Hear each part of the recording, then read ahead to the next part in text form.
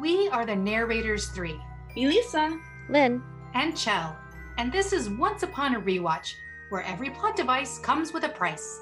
welcome to Once Upon a Rewatch, Season 1, Episode 9, True North. This originally aired in January 15th, 2012. The writers for this episode are David H. Goodman and Liz Teigler. Teigler wrote Snowfalls, while Goodman wrote The Price of Gold, and will come to write many other Once Upon a Time episodes. It was directed by Dean White, who also directed Snowfalls. The title card for this episode is a gingerbread house. Let's get into it. We open on Henry reading a comic book at Dark Star Pharmacy. I see you once upon a time using those Marvel rights. I mean, if you got the franchise, you might as well. Too bad they didn't throw any of those characters into the show. I'm That would have surprised they been a didn't. mess. It would have been a mess. It would have been a hot mess. It would have been a hilarious mess, but it would have been a mess. Yeah. Thor would have been great. I'm just Oh, putting Thor that out there. Thor and Spider-Man would have been great. And Spider-Man, you know that Peter would have absolutely believed Henry, like 100%. He'd been like, oh yeah, I totally believe you about the curse. Oh, that would have been Thor really would have cute. too. Thor would have been like, this child, he is wise. We just Yes. had an arc, and it was a Henry, Thor, Spider-Man team up. I love it. I'm on Yes. board. Let's I'm on write board. this new show. That's what Yes. Henry deserves. Yes, he deserves that crossover fic. He does. A girl from school named Ava strikes up a conversation with Henry, introduces her brother Nicholas, and invites Henry to come hang out with them. Before they're able to leave, Dark Star Pharmacy owner Tom Clark stops them and accuses Henry of stealing. Henry is confused even as Mr. Clark takes his backpack and uncovers stolen candy bars. Ever the sus boy, Henry turns to Ava in disappointment, realizing she was only talking to him so Nicholas could stuff the stolen candy into his bag. I hate these fucking children. Never so much as look at my son again in your lives. Ever. Poor Henry. I hate you. Poor Henry. My poor boy. He's like so happy that someone's talking know. to I him. know. He's just like, oh my gosh, I finally made friends my age. Oh Like, my shit, gosh. your no. mother speak to me. You're One just of- using me. One of the enchanted, like cursed children, like is finally talking to me and being my friend. How awesome. I And mean, she's- Jesus, literally anyone his own age is talking to him. Because, like, Yeah. Poor otherwise, Henry. like, who talks to this poor boy? His therapist and his mom's. Yeah. Yeah. Mary that's right. Margaret. Mary Margaret. Graham did. Graham Oh. did. Graham Oh, did. No. Pour one out for stupid Pour one sexy out. Graham. We Pour miss one him. out. We miss We you, miss you, Graham. Miss you, Graham. Mr. Clark says he is shocked by Henry's actions before turning to ask the siblings, who do you think you are? They say nothing. Like, dude, you found out he was used by these horrible thief children. The fuck are you shocked about? You can fuck right off, Sneezy. I hate this man. He was a dick. He He's was. such a dick. He obviously hates children. Yeah, he like Ugh. saw what happened. It wasn't He Henry's knew fault. he knew that Henry was just used. He watched it happen, and he's like, well, even though they used you, still, this is your fault, and I'm still gonna call your mom. Jerk. Ugh. Yeah, this whole like situation gives me like elementary school summer day camp catty girl click flashbacks where like you're like pawned from one group to the other and stuff, and they're only like using you because of something, and you're just ugh. It's definitely like the popular girls being nice to you just to make you the butt of a joke is what it feels like. Yeah. Or like, you know, like you're like the one kid like in the neighborhood with a pool, and people Mhm. only give a shit about you because you have the Exactly. pool or something. Exactly. Aw, You have poor like the cool Henry. thing.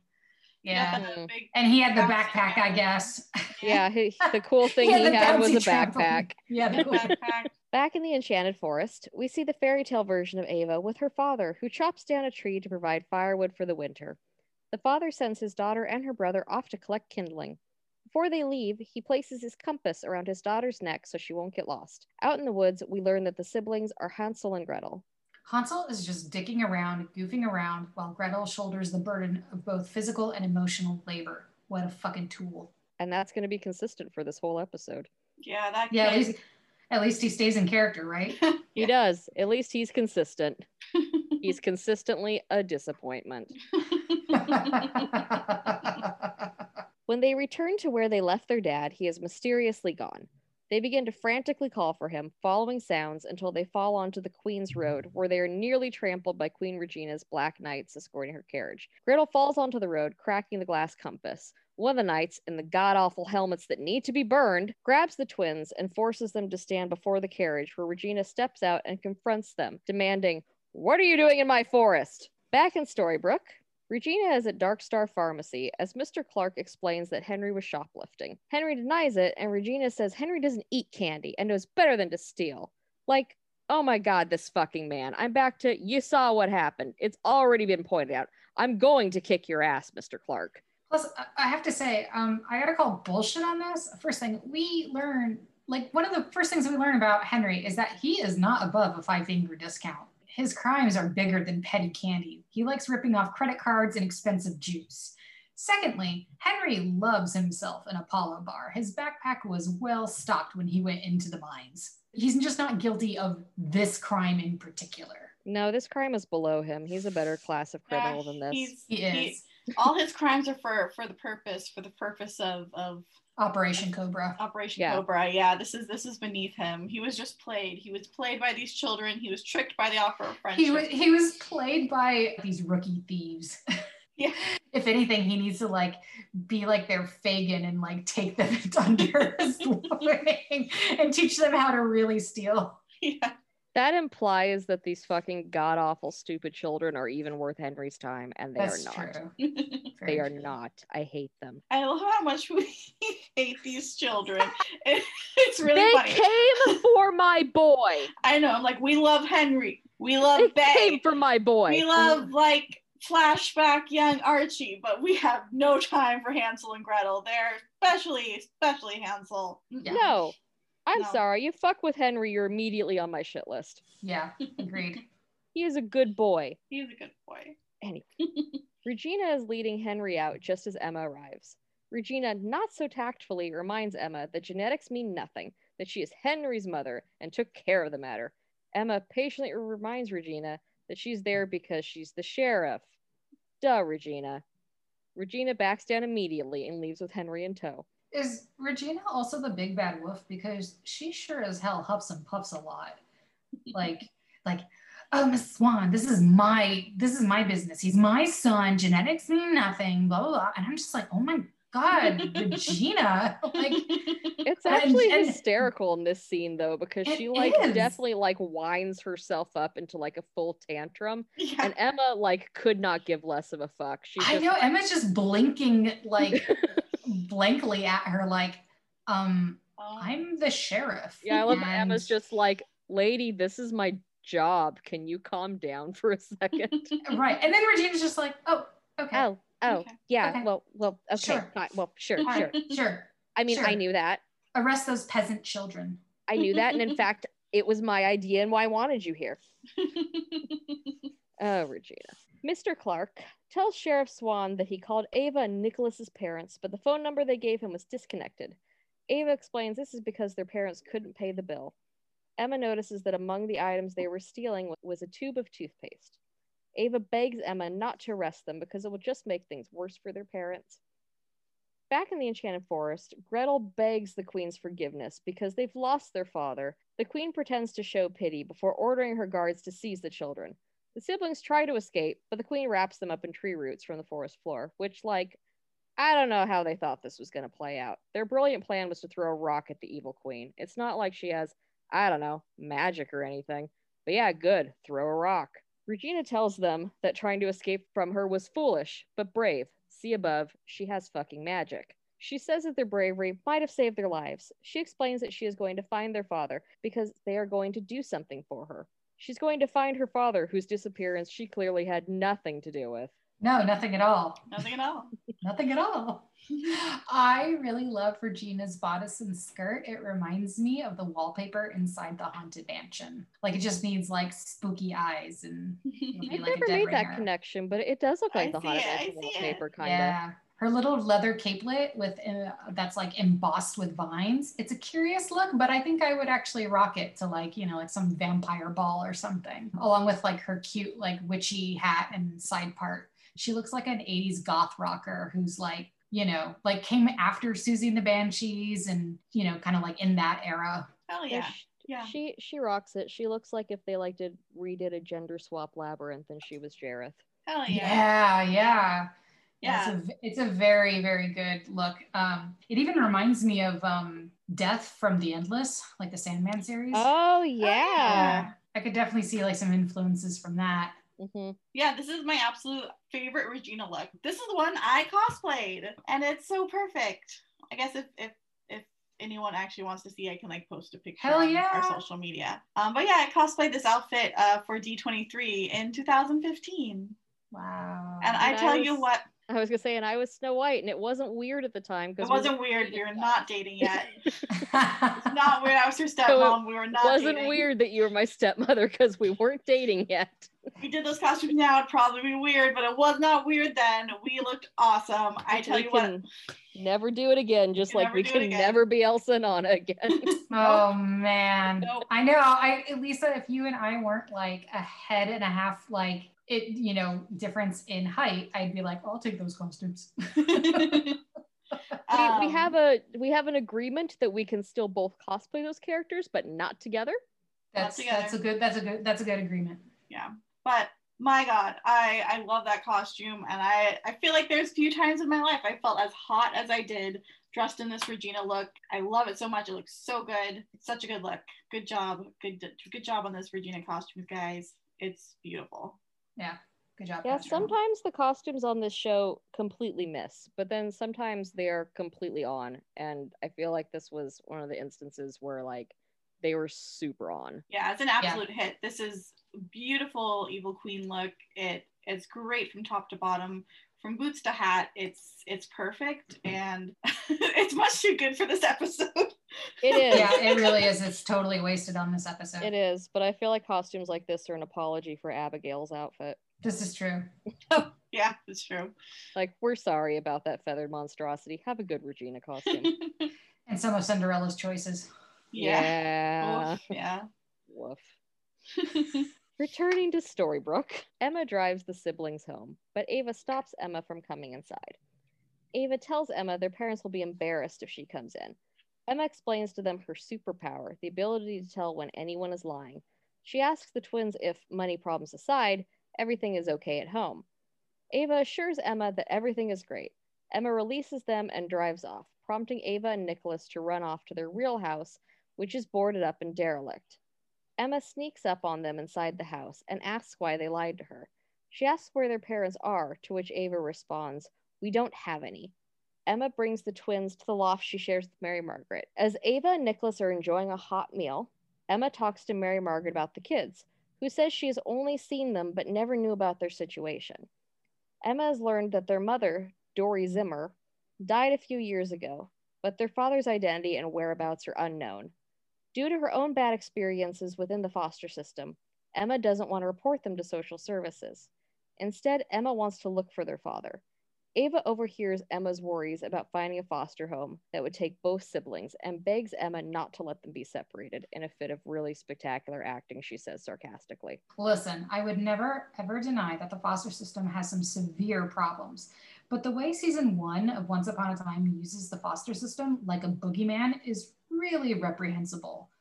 Like, the point of resource parents, or what was commonly referred to as foster parents, is to provide stability while the courts work with the biological family for reunification. A lot has changed from when Emma was a baby to 2012, 11, where, you know, when this takes place. And a lot has even changed from 2011 to present day. Like, I get it. It is a broken system that still needs a lot of work, but it is zany how much of a villain that the quote unquote system is in this show. That's true. And it's very much, it is a reoccurring villain for Emma as the story goes on.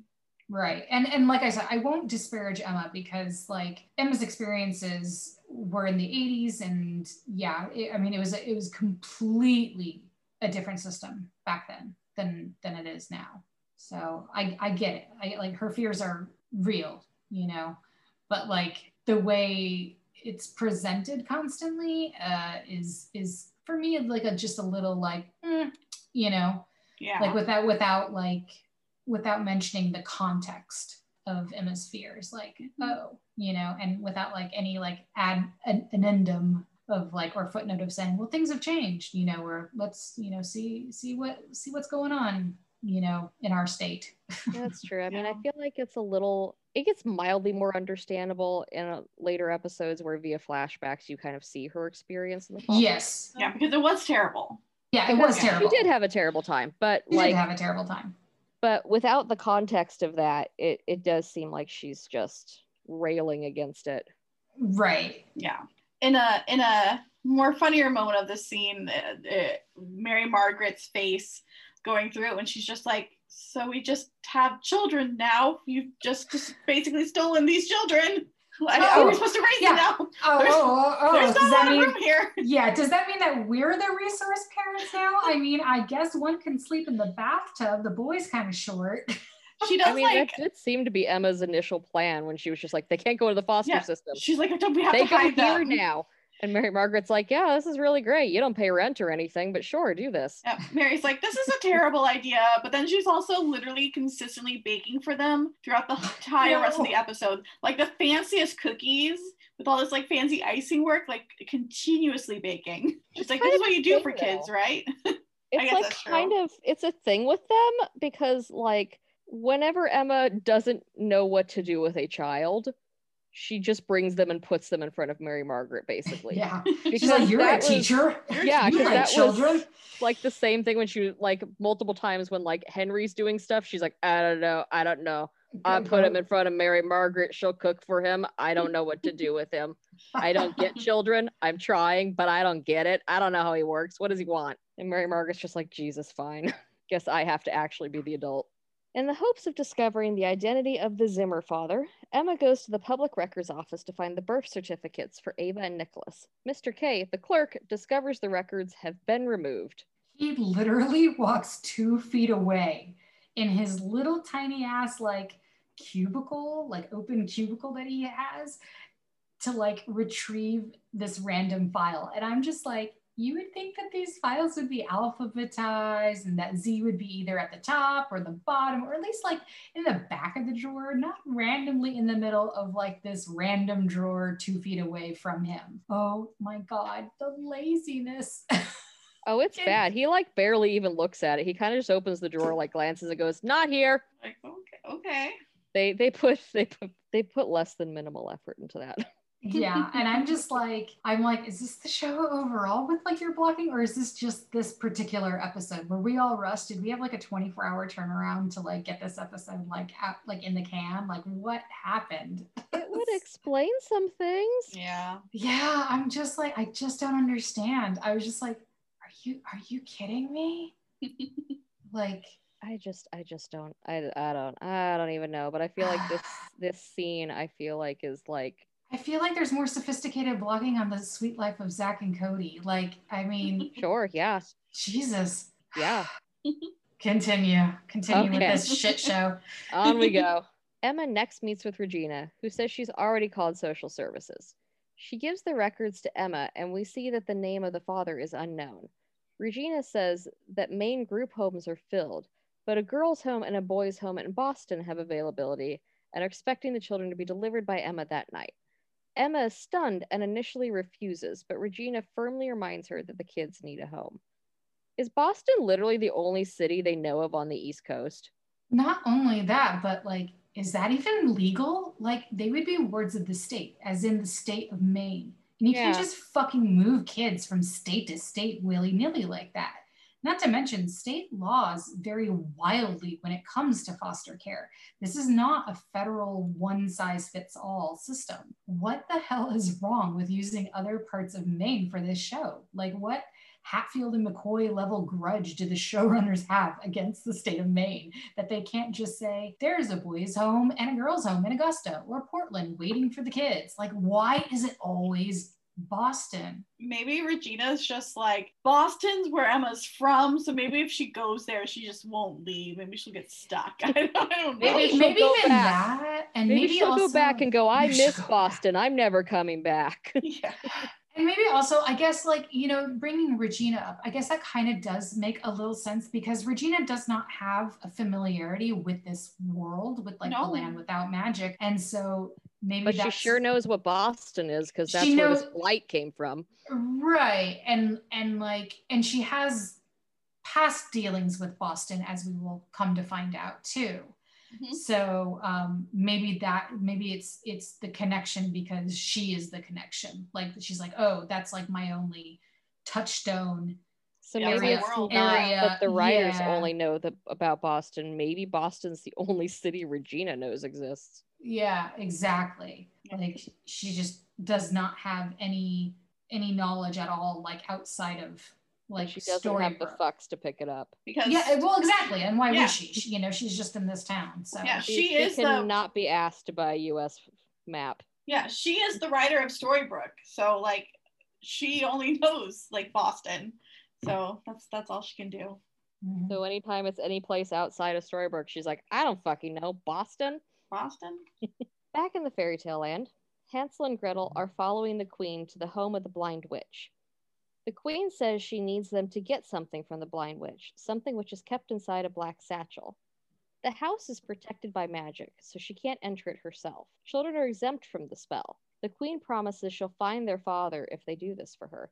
She warns them the witch's house is unique.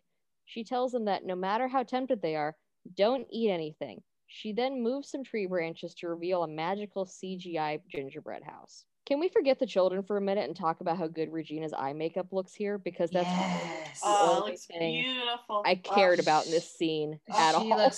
She looks so fucking good. She's so hot in this episode. She's so hot in this episode. I know. It's ridiculous. Like, I almost forget how insanely mad I am at Regina just because I literally wrote that in my notes. Hot in this episode. I literally wrote that in my notes.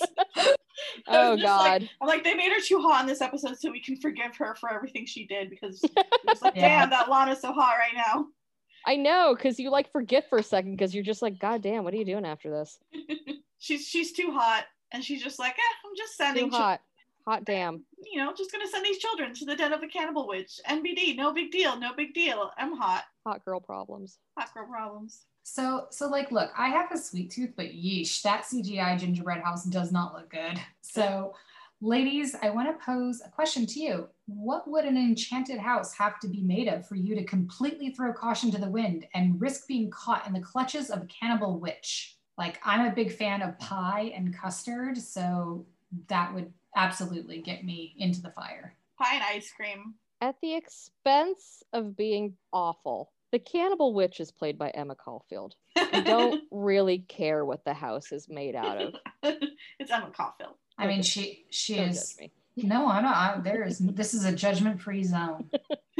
Judgment-free zone. If she was like, you're here, and also here's some pie for you, I'd be like, well, today's just fantastic. As long as it's not cherry or apple. Yeah, agreed. Because those are the only two pies in the world I have a vendetta against. I'll ask for those stories later. There's not even a good story. I just don't like them. Oh, okay. It's not like I'm like, when I was a child, I was horribly traumatized when a clown slapped showed your up face at my birthday party and slapped me in the face with a cherry pie and then an apple pie in succession. It's like nothing that interesting. I just don't like them. Oh, okay. I just don't like apple and cherry pie. That's my riveting story for the evening. And onward we go. And onward we go. In the words of the Muppets, moving right along. Flash forward to Storybrooke. Henry comes to Emma at the police station to reveal the siblings are Hansel and Gretel. Henry further insists that their father must be in Storybrooke because no one else can enter or leave except Emma. Henry suddenly asks Emma about his own father. I like that Henry leverages this as a favor owed because he told Emma about her parents and now she's living with her mom. Emma begins to protest that Mary Margaret is not her mom, but she stops mid-sentence. I love this because I don't think it's for Henry's benefit that she stops. Like, her expression indicates a hesitation to doubt the curse. I don't know, it's a really interesting moment where she's like, you know, Mary Margaret's not my, and then she stops and it's like, oh, you know, and there's like a look in her face that's like, huh. Where Mary Margaret's concerned, she actually wants to believe in the curse. Mm-hmm. Because like there's so much about Emma being like, you know, I wanted to find my family. I wanted to find my family that like I think part of her, even though she's like, this is a crazy child theory that's happening right here. I think part of her is like, But Mary Margaret's wonderful, and if she was my mom, how great would that be? Yeah, Absolutely. And I think I think Graham's death and everything that happened there really kind of shook Emma's belief, and I think, you know, in stepping up and deciding to fight for this town, she definitely feels like, it seems like she thinks something's off here, and so I think she maybe has just the inkling of belief in Henry at this point, that maybe everything is more than she believes. I think she might have this like little inkling, but a little inkling that, you know, maybe there is more to this. I think you're right, but I think you're right.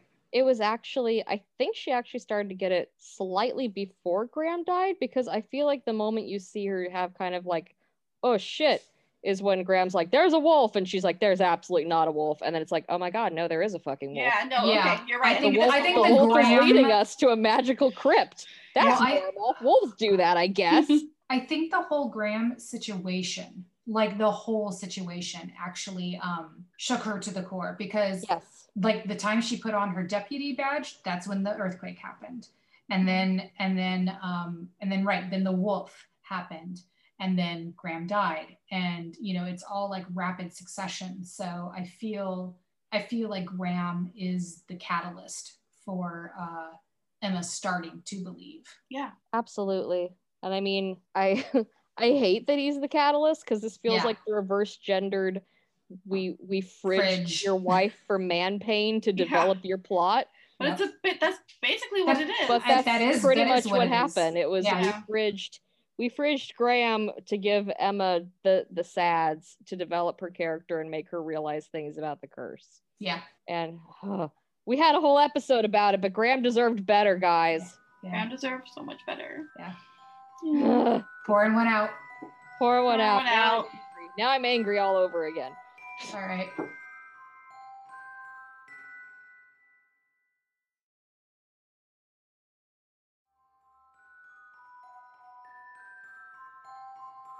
Emma tells Henry she was pretty young and working in a 24-hour diner off of the interstate.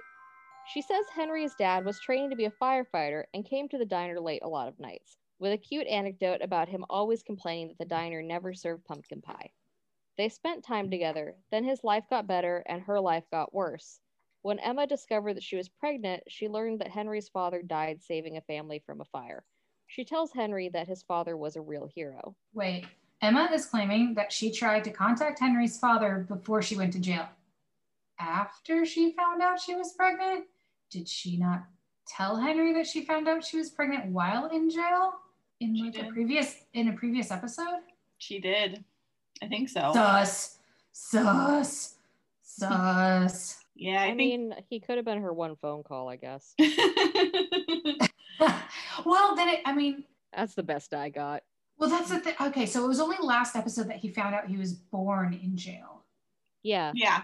We don't know how long Emma served. We do, but not yet. Not the hasn't been audience at this point. Yeah, the audience doesn't know yet. So that's the thing. I'm like, okay, is this information conflicting of previous given information, or is it only conflicting because I know the truth? Do you know what I'm saying? Like, I'm like, is this? I don't know. I don't know. Like, I don't even know if this is. I'm like, it's hard to say, because it's not like there aren't instances when this show deeply contradicts what it's already set up. Yeah. So it could go either way. It could, but also it could just be, I don't know, Emma not keeping her story straight in the moment because she had to think up something on the fly. Absolutely. And yeah, I like that though. She's saying like, oh, I tried to contact your dad before I went to jail, but then I'm just like, wait, so as in like before you were knowing you were going to jail, or like, hey, I'm going to jail, by the way, I'm pregnant. Like, that's the way it sounded like, you know, kind of like Orange is the New Black, how like Piper had like, you know, like time to prepare for jail or whatever. Oh yeah, she had like her last 24 hours of freedom or whatever. Yeah, and I'm like, for Emma, it wasn't like that. No, that luxurious. She got arrested. She was thrown in jail. Like, I think she's implying that she knew that she was pregnant, and then she told him or tried to tell him. And then was in jail. But I think what we do learn, it's confusing. What we do learn by the end of this episode is that she is lying. And that she's essentially, you know, she's built a fairy tale for Henry about a false father in order to give him a hero, because this is the language she knows how to communicate with Henry in, is fairy tales. Yeah, which is honestly probably why there's an inconsistency, because, like, let's be honest, I don't think she was expecting Henry to, like, bulldoze her with this. No, she looked shocked. Yeah. So she just is like, what can I come up with on the fly that is way better than what actually happened? And she did quite good. She did good. For an on-the-fly story, this is pretty decent. Yeah. I almost wonder if she was like, okay, what am I going to tell this kid when he eventually One of these days he's going to ask. One of these days he's going to ask, and you're going to have to ask. She just has, like, a little slip of paper shoved in her wallet with notes. Like bullet points. Firefighter underlined like 3 times. Kids love firefighters. Kids love firefighters. He's got to be dead, because then Henry can't find him. Yeah. Henry asks if she has anything of his, anything to remember him by, and Emma says she doesn't, which, like, I don't know what he was expecting. She owns like 2 boxes of things, kid. She doesn't have a ton of stuff.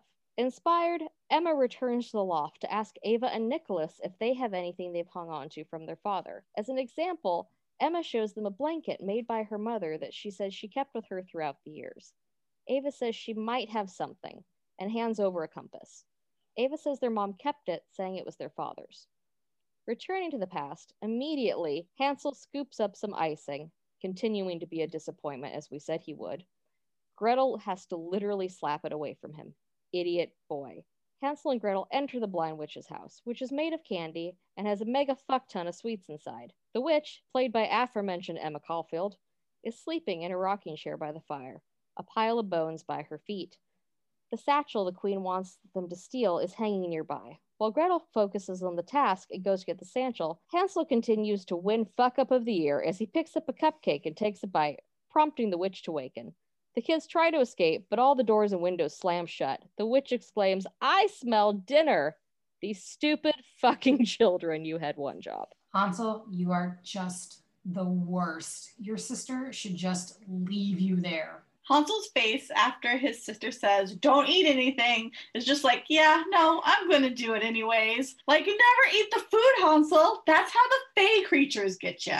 This kid is just... he's the worst. He's the worst. That's all I've got. He brings down the whole team. Like, I'm not a fan of either of them, but, like, at least she's got smarts. I don't even know what he's bringing to the table. Yeah, Gretel at least is competent.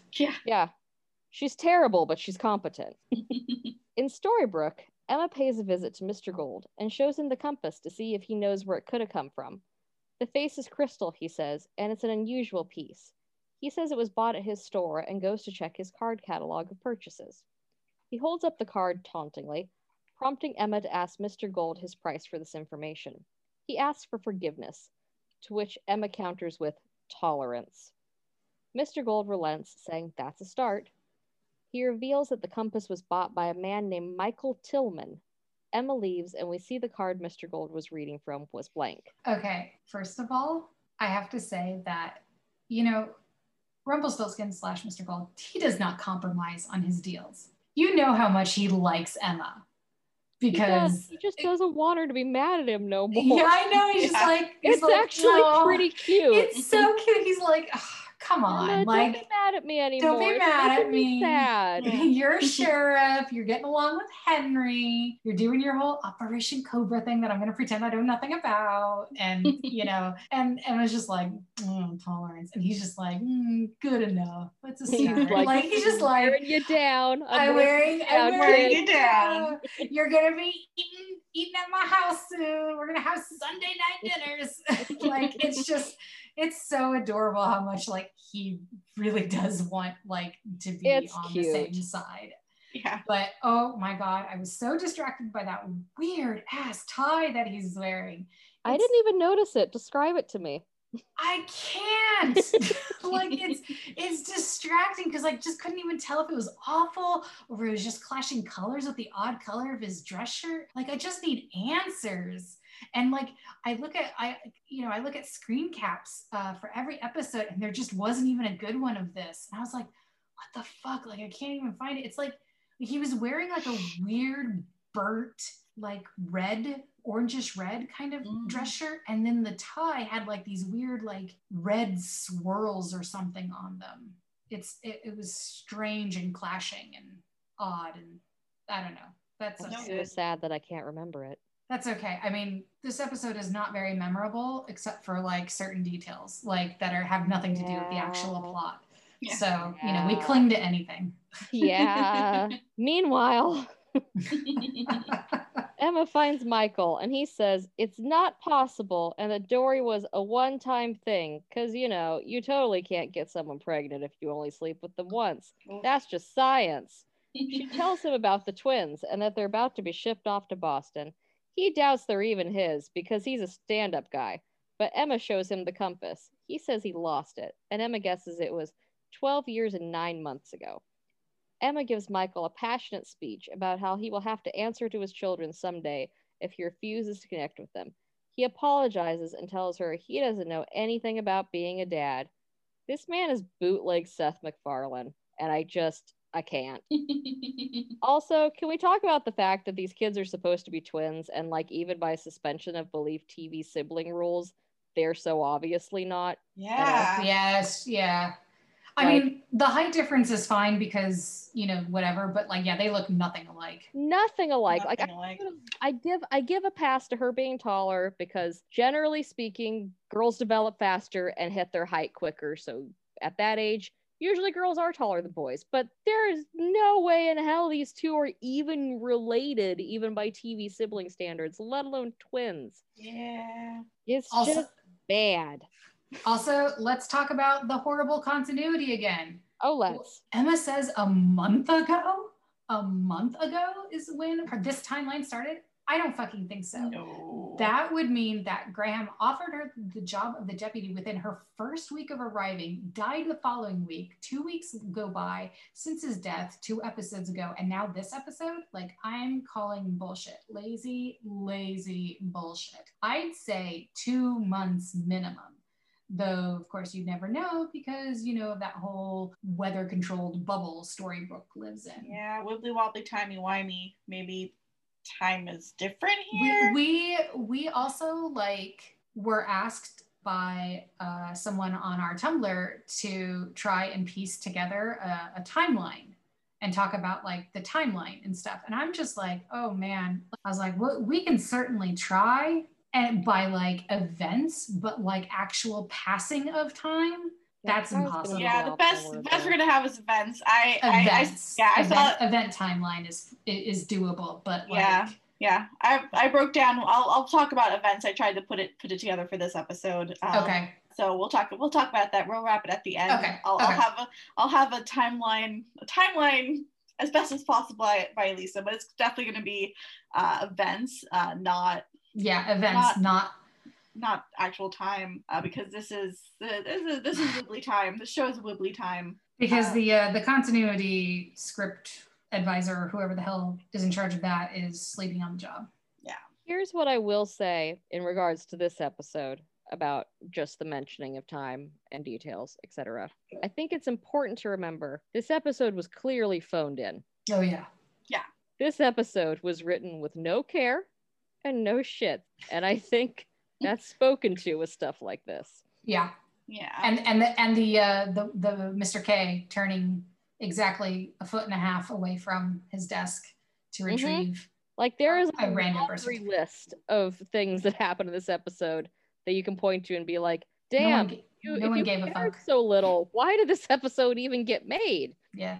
Yeah, there's not a lot of supporting characters in this episode as well, so I'd even feel like budget-wise was like cut on, you know, side actors. Mm-hmm. Yeah, absolutely. Yeah, it's interesting. Yeah, because as far as like, did their budget go all into Emma Caulfield? Probably. Maybe. I don't know. Maybe. Which, I mean, in that case, worth it because it's Emma Caulfield. But to be honest, I honestly think that she was doing them a favor. Like, there are enough like Buffy, there are enough Buffy connections with this show that I think like someone just called her and was like, hey, do you want to come up to like Vancouver and film? Like, honestly, for a day? Be a cannibal? She had to have done this. Yeah. She had to have done this out of the goodness of her heart because I think so. My God. Otherwise, I do not know how. Okay, on with the shit show. On with the show. Mary Margaret, who is baking with Henry and the twins, liberal air quotes, when Emma calls and asks her to come outside. Emma tells Mary Margaret that Michael Tillman, the father, doesn't want the kids. Mary Margaret suggests Emma tells them the truth, the way Emma did with Henry about his father, not putting any guilt there at all. Emma admits she didn't tell Henry the truth. Henry's father was no hero, and trust me, he doesn't have to know the real story. Regina walks up and tells Emma she's supposed to be on the interstate headed to Boston with the twins. Back in the past, at the Blind Witch's house, Hansel and Gretel are trapped, and she's preparing to roast them. With some quick thinking and a bit of luck, Hansel and Gretel turn the tables on the witch. To be fair, it's mostly Gretel, pushing her into the oven and escaping from the house while she screams for someone to let her out. Regina watches from her magic mirror and throws a fireball into the oven to expedite the roasting of the witch. Emma Caulfield is fucking wasted on this role. Yeah. Fucking wasted. She deserves better. And we're not even touching on the fact that one of the only lines she gets is to shriek about butter and gravy, which honestly drives me nuts. It drives me nuts. I don't know why, but it does. So does Regina's got 'em line after she roasts her with, I would have gone gravy. Oh, really, Regina? Oh, really? That's how you would have cooked children? Good for you. Shut the fuck up. No one cares. I will say this, though. Emma Caulfield is the sexiest cannibal witch ever. Hell yeah. Hence why I said I would have just gone into the house no matter what. But also, if Regina could just fireball her through the magic mirror, why the fuck did we need a shitty Hansel and Gretel retelling? The writers literally just contradicted themselves. The lazy is so strong with this one. Laziest fucking episode. I don't know. If she was locked in the oven too, she would have burnt. I don't know if they were trying to like be like, oh, let's not have children murder, so we'll have Regina murder instead. And it was like a last minute added in. I don't know, but it just there was no point. Maybe you're right, because maybe it's like the Disney principle of the hero can never be the one that kills the villain. It either needs to be like. But everyone knows that like Hansel and Gretel killed the witch. Well, I guess Regina still needed them to go in there because she couldn't enter and steal the thing. So I guess she needed them. And so she could have just let the witch die by Gretel having locked her in the thing. But she was like, no, I need the last laugh. I need to burn her. So I need to deliver a real fucking stupid zinger. She's like, I can't go in there. I can send a fireball in there. I don't know. Yeah. I don't. I think it could be the heroes can't kill. It could be, but I think that's giving them too much credit, and I think it's just lazy. Yeah. I do too. I think it's just lazy. It's just lazy. But I was glad to see Emma Caulfield here. I missed her from seeing her face on stuff, and I was glad she was there, even if she was here just to eat children and die. Sorry. Yeah, like I said, wasted on this role. Wasted.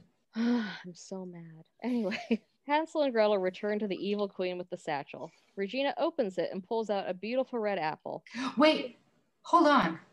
I just thought of something. Didn't we see the blind witch not played by Emma Caulfield in like episode 1 or 2 with like Regina like in her gathering of the reject baddies? There was a blind witch, but she was like all old and stuff. Okay, I guess gross. I guess the Enchanted Forest is just lousy with blind witches. So she could either be a different blind witch, or she could have survived the burning, and instead of being like all old in that scene, what actually was she's just like covered with burns in that scene. But it probably is just the Enchanted Forest is ripe with blind witches, because I don't think anyone of importance was there. We're also ignoring the possibility that the show just doesn't give a shit about its own continuity. No, I just didn't want to repeat myself. All right, sorry, back to it. No, I'm all for beating that dead horse. Anyway, where was I? Hansel and Gretel return to the evil queen with the satchel. Regina opens it and pulls out a beautiful red apple. She explains to a flabbergasted Hansel, which I'm sure that's hard because he's very smart, that it's not just an apple, it's a weapon. A weapon for a very particular and devious enemy, one who's still under the illusion that she's safe. Gretel asks the queen to keep her promise and find their father. The queen tells them they deserve more than a father who had abandoned them. She reveals that they are the first of many children she sent in to fetch the satchel.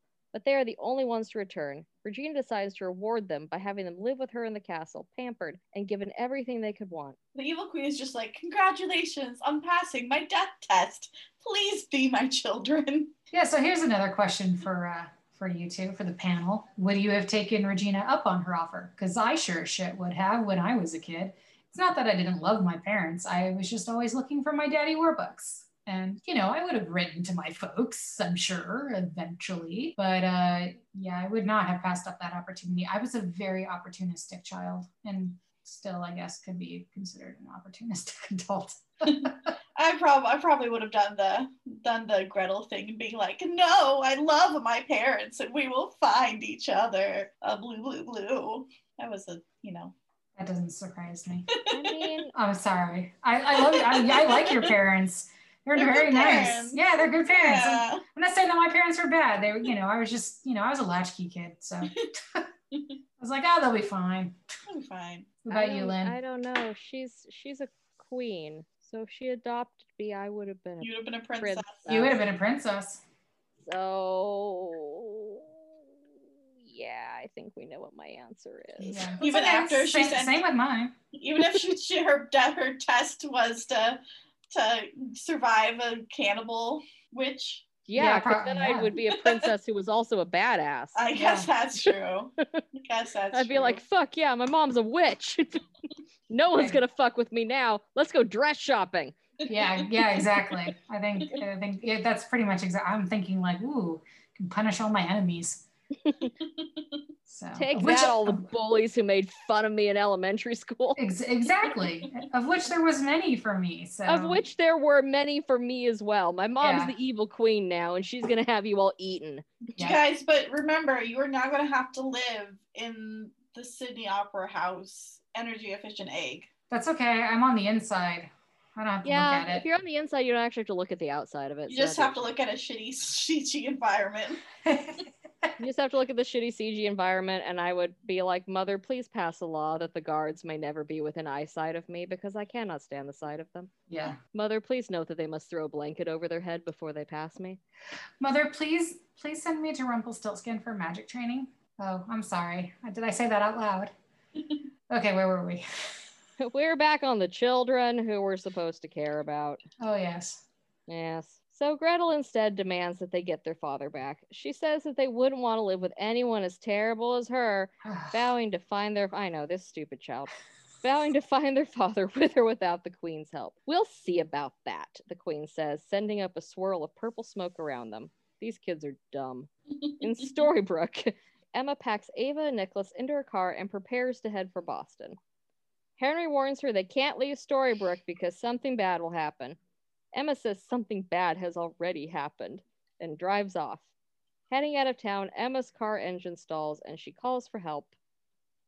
In the fairy tale land, the evil queen sees in her mirror that Snow White is walking around with a group of dwarves and asks herself, when did that happen? Oh, I really enjoyed that line. It really made me laugh. Oh no, it's good. It's a good line. It's very chuckle-worthy. I enjoy her just dwarves. It's like one of the best parts of this episode. No, I agree. Hansel and Gretel's father is brought to her, revealing she has taken him prisoner. She tells him they're gone, and she's told them he abandoned them. She wants to know why his children would have refused everything they wanted from her, because she's clearly better than he is, and she's not wrong. He tells her it's because they're a family, and family always finds one another. The queen tells her guards to release him, and says they can all be together as soon as they all find each other. Hansel and Gretel wake up in the forest and realize the queen has let them go. Gretel has her compass, and they take off into the forest in search of their father. I like this look too. Queen Regina is killing it in this episode. Yeah, we get to see under the capelet. It's the same cloak, but losing the capelet and with Sans hat, and it looks so good. So good. I feel like they're really, like I said, they're really trying to distract us by how angry we are at her by just having Lana walk around looking like hot evil queen perfection. Like, okay, you want us to forgive her, and we can't because it's unforgivable, but at the same time she looks so good and I so enjoy watching her. And yeah. Oh no, I'm there. I feel like I'm just like Mugatu through this whole episode, and just like the whole thing is just me being like, damn, that Regina's so hot right now. So true. We return to Storybrooke, where Emma and the quote-unquote twins wait for help. As a tow truck approaches, Ava sees that her compass is spinning. Michael shows up and sees the kids are in the car. At this point, he knows Emma's car is fine because she's a dirty liar. She tells Michael that she was scared of coming to Storybrooke for Henry too, and now she says she couldn't go back after having met him and gotten to know him. Michael asks Emma if she's taking them to Boston. Emma says she doesn't have to, and after a moment, he tells her not to. Michael goes to the car to see them. These kids have literally no clue who this stranger is. I would be like, back up, sir. Like, sir, you literally just decided to claim these kids. They don't know you from Adam. What the actual fuck? Like, I get it. He is their father. We saw the woodcutter in the past. But the implications of this story on the Storybrooke side of things is just laughably terrible. I actually had that same thought. Like, I hadn't had the other times I'd watched this episode, but this time watching it, I was like, they don't know who that dude is. Why are they like, it would make perfect sense if he leaned into the car and they just like, you just heard screams. Yeah. Just like threw things at his head. Like, stranger danger! Emma gets home and tells Mary Margaret that the twins' dad showed up and changed his mind. This leads to a particularly insightful conversation in which Emma wonders what it'd be like to discover her parents. Mary Margaret tells her she still might find out, but Emma says she's debating letting go.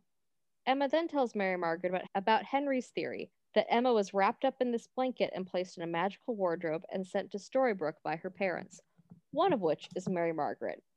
They both laugh, and Mary Margaret says she thinks she'd remember having a child. You do kind of have my chin, Mary Margaret jokes. As Emma is leaving, Mary Margaret spots Emma's blanket and remarks on how pretty it is. Emma thanks her and leaves. Mary Margaret holds the blanket close and smells it, a brief flash of familiarity on her face. The scenes between Emma and Mary Margaret and Emma and Henry are worth the rest of the tooth-pulling agony that is this episode. Yeah. They're very sweet. They're very sweet. They're pretty much the only redeeming factors. Yeah, this last scene between the two of them is so lovely. Mm-hmm.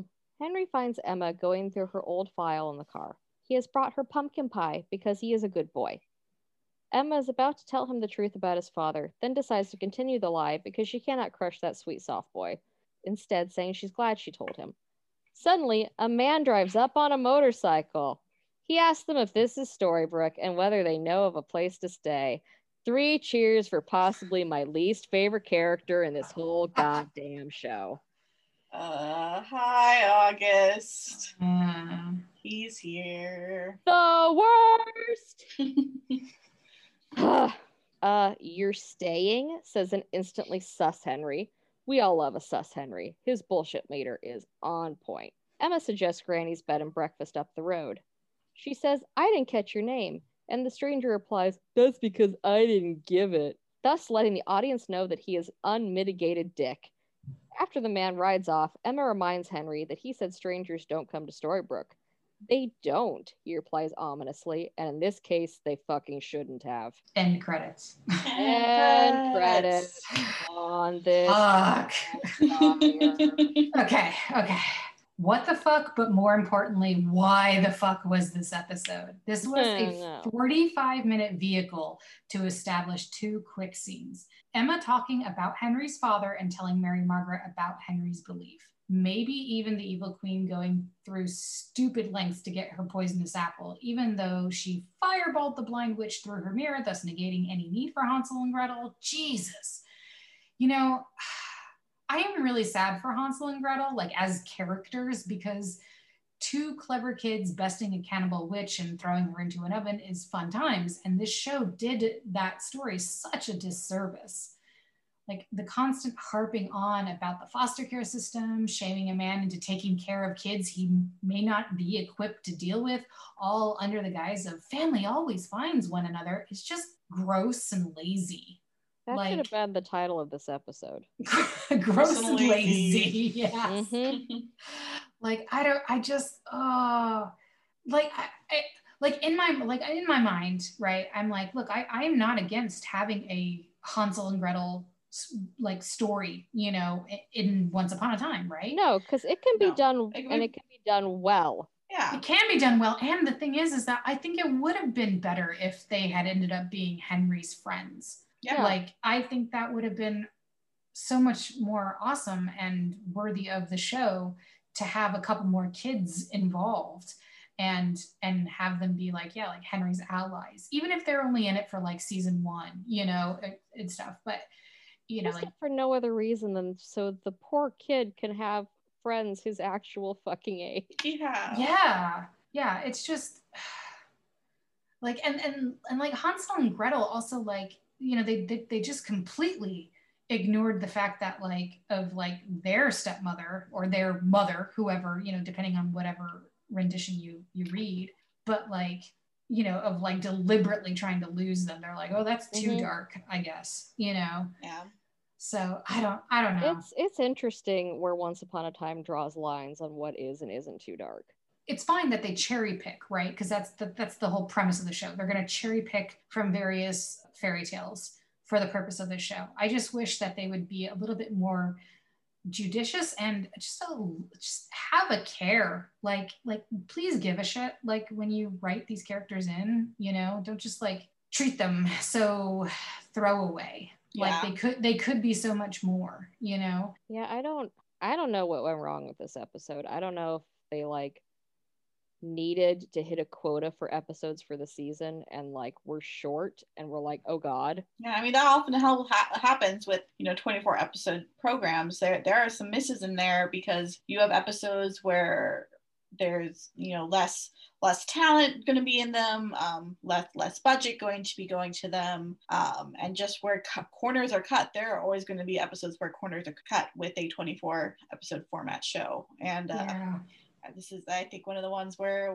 we got that. I mean, there's cutting corners, then there's whatever this is. Thank goodness, the last episode, Desperate Souls, the Rumpelstiltskin backstory, Emma runs for sheriff plotline, is the episode that follows, you know, Graham's deeply upsetting death. Because I think if this had been the next episode after The Heart is a Lonely Hunter, I think I would have given up.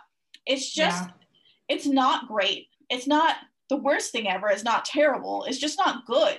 It's not special. It's really nothing. I mean, on rewatch this time, you know, I appreciate Jennifer Morrison's performance as Emma, you know, and since I'm watching this as a rewatcher, you know, I'm viewing this episode with the knowledge of the first 5 seasons of Once Upon a Time under my belt. So, you know, I know why the issue of children living rough is hitting Emma so hard, and why, you know, she has a personal history with the foster system and how it's coloring the situation for her. So I guess that plotline means a little bit more on a rewatch. Yeah, but much like the Cinderella episode is this situation, we really only care because Emma cares. And I don't think it really does anything for Emma's development that the Cinderella episode hadn't already done. I think the one thing this episode successfully sets up, albeit in a very weird way, is that we see Regina as the evil queen really wants to be a mother. Yeah. I mean, she learned that by repeatedly sending children to their deaths. But I think it's important to know this is the first like backstory proof we have that Regina legitimately wanted Henry. She wanted to raise a child, which is really interesting. But overall, this episode is weak. And I agree with what Shell and what Lynn were talking about, is they could have done something way more interesting with Hansel and Gretel. That original story is such a great spooky potential, and this adaptation was lackluster. And once again, that repetitive narrative of like blood relations outweighing other potential bonds, you know, it does leave a bad taste in my mouth. But I agree. I hate whenever that's like a trope that gets hammered in, is like your blood is your end all be all. And like that's horseshit. And it's a toxic thing to be like, no, your family relations begin and end with the people that you are related to by blood, because that's not it, and that's a harmful mindset to put out there. Absolutely. Yeah, it really, really is. So, you know, good job. Good job. You didn't try at all. No, I don't think you tried at all. But what they did try at was the Evil Queen's look. We got my all-time favorite Regina look. I just love it so much. The purple, the hat, so good, so hot. Love it so much. And I think the other honorable mention is I like Gretel's Enchanted Forest look. I thought it was cute, very Hobbit. It's very cute. It's very sweet. Enchanted Forest timeline. Yeah. So yeah, as Chell mentioned, there was an ask on Tumblr for us to kind of try to put the Enchanted Forest timeline into perspective here, as because it can be kind of confusing. So I saw that, and I saw Chell was like, oh yeah, we'll see if we can do that, and I was like, I can do that. So I've tried to kind of align this episode with the episodes we've seen so far, and I will do my best to make sure not to include, any spoilers for future context. We are trying really hard not to include spoilers, only casual comments here and there of things that are very commonly known about Once Upon a Time. But we want to make sure this is a podcast friendly to those watching for the first time. But yeah, Enchanted Forest timeline check-in. Our important timeline details in these flashbacks in this episode are A, the evil queen is in power. So this is after Snow White escapes with the help of the huntsman. So this is post episode 7 flashback. So this is post, Enchanted Forest scenes we see in The Heart is a Lonely Hunter. B, the evil queen spies on Snow White. And we see Snow White in her bandit outfit, accompanied by dwarves. So this is quite some time since she escaped in that flashback in episode 7. So this is something more along the lines of, Snow Falls. In relation to Snow Falls, we don't quite know yet. That will get revealed later on in the season. But as of right now, we know that Snow White's in her little bandit outfit. She's made friends with the dwarves. And so we know that some time has passed since she fled from the huntsman. And C, the queen receives the apple, which we know is the cause of Snow White's glass coffin nap in the first flashback of episode 1. So this flashback happens post Heart is a Lonely Hunter and pre-pilot. Thank you for that timeline. That's amazing. You're welcome. So I will try to do these for each episode moving forward, so we can keep our enchanted flashbacks in the context of what we've seen so far. Also, just as a note, this is Chell here, and I mostly answer the asks on Tumblr. If you do send us an ask, I do ask that you come off anon if you are going to talk about future episodes, because that way you and I can converse privately, because I won't publish asks that reveal spoilers, especially like seasons way down the line. So for the Anon who did send us some great conversation, I really wish I could talk to you, but I just can't, because I can't publish it, because I don't want to inadvertently reveal any spoilers on the Tumblr. The Tumblr I try to keep fairly spoiler free, which is a challenge, but I use my personal Tumblr for doing the spoilers, but yeah, so trying to keep that one spoiler free as much as possible. I love engaging with you guys. I love when you send us asks, or I love looking at all your notes in our reblogs and stuff. So I wanted to back up a little bit and talk about something that I missed last episode with Desperate Souls, and that is a timeline error. So go on. So I have a screen cap that I'm currently looking at of the Storybrooke Daily Mirror, the edition where Sydney Glass revealed that Emma Swan had Henry in jail.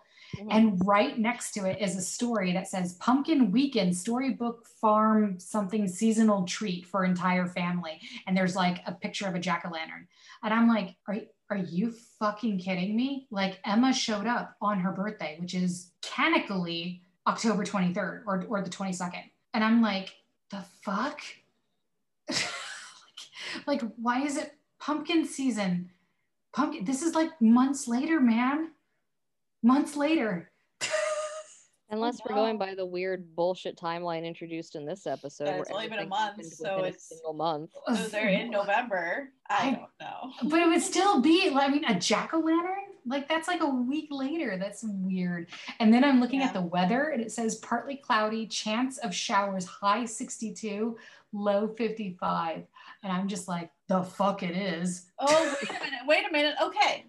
Probably giving the benefit of the doubt. But they're in a time loop. They're in a time loop that has just been broken.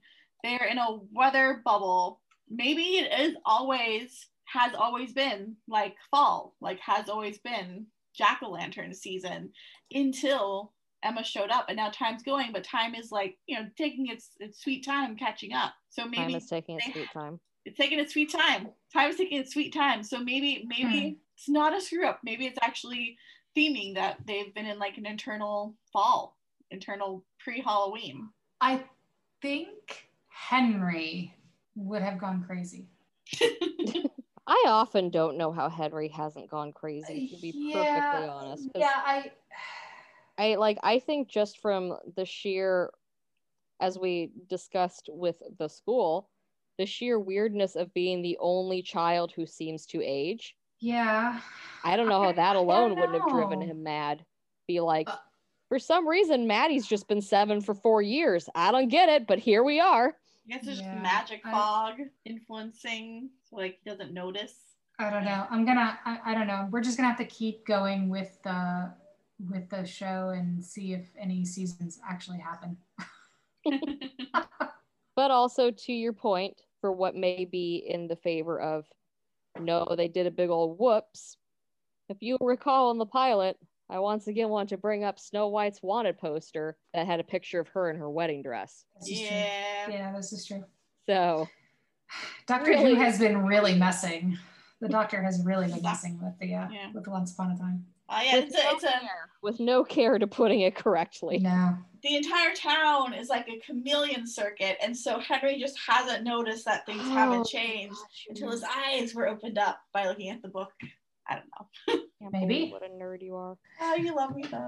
Next time on Once Upon a Rewatch, Mary Margaret and David continue to grapple with their unrequited love, and Emma and Regina grow suspicious of a mysterious new stranger in town. Meanwhile, in the fairy tale land that was, Snow White yearns to ease her breaking heart as Prince Charming's wedding to King Midas's daughter approaches. Thank you for tuning in to Once Upon a Rewatch. We are the Narrators 3. The moral of this episode is, if you're going to hire Emma Caulfield, give her a better role. Don't be gross and lazy. You can find us on anchor.fm/onceUponARewatch, on Twitter at OnceUponRewatch, and at Tumblr at onceuponarewatch.tumblr.com. I want to say a very special thank you to the master of free music, Kevin McLeod. Our intro music is Frost Waltz, and our outro is Fairy Tale Waltz. And remember, all plot devices come with a price. Emma packs Ava and Nicholas into her car and pretends to head out for Boston. Henry warns... What happened?